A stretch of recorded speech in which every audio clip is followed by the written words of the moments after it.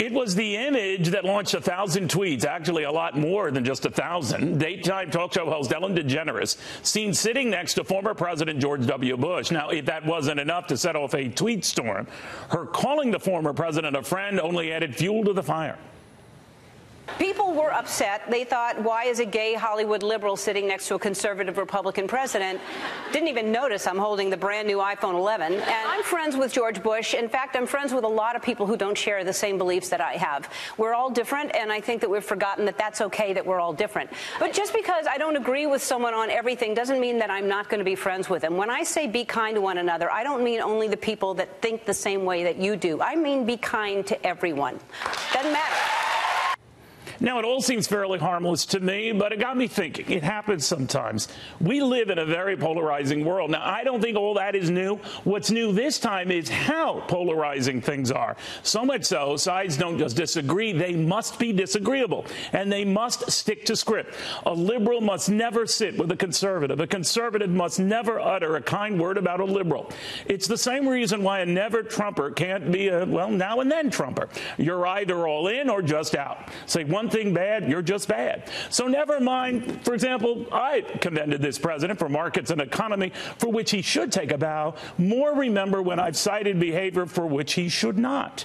Some on the left say one thing good about the president in a panel discussion. Well, good luck getting booked for the next panel discussion.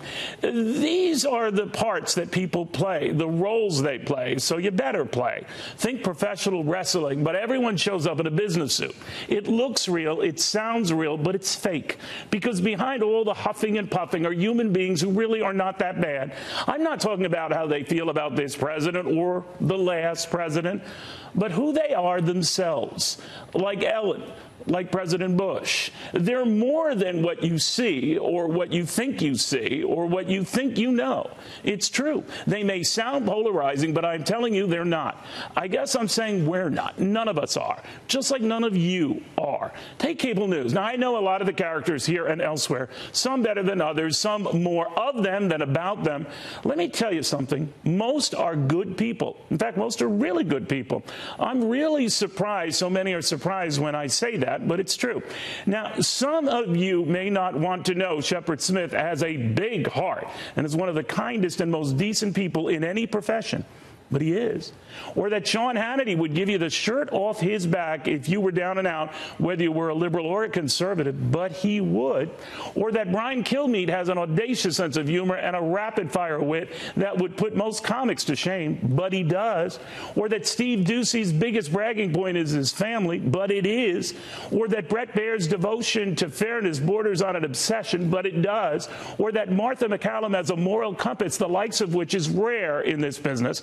Same with Bill Hemmer, whose infectious goodwill toward liberals and conservatives is just as much a standout in any business. And it's not just here at Fox. Though I don't know them all personally, I can personally vouch for how good Rachel Maddow is to her staff, because they tell me, and how much she cares for what she does, because they tell me that too. And that's important. Or how funny Don Lemon can be, making fun of himself. Or how even funnier Chris Cuomo can be, making fun of Don. I've already left out many names for whom I share the same respect. Some I know well, some I know of well.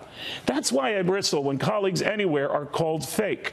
No wonder we've all gotten to the point where we can't seem to discern what is real. Maybe because what you see isn't the entirety of what you get. As Jessica Rabbit, famously voiced by Kathleen Turner, so coolly put it in Who Framed Roger Rabbit, I'm not bad, I'm just drawn that way. Maybe that's why Ellen spoke out. She didn't like the way she was drawn. Like she said, there is nothing wrong with having conservative and liberal friends. There is everything wrong with thinking there is. Life is too short. But that, my friends, doesn't mean we have to be. Good night.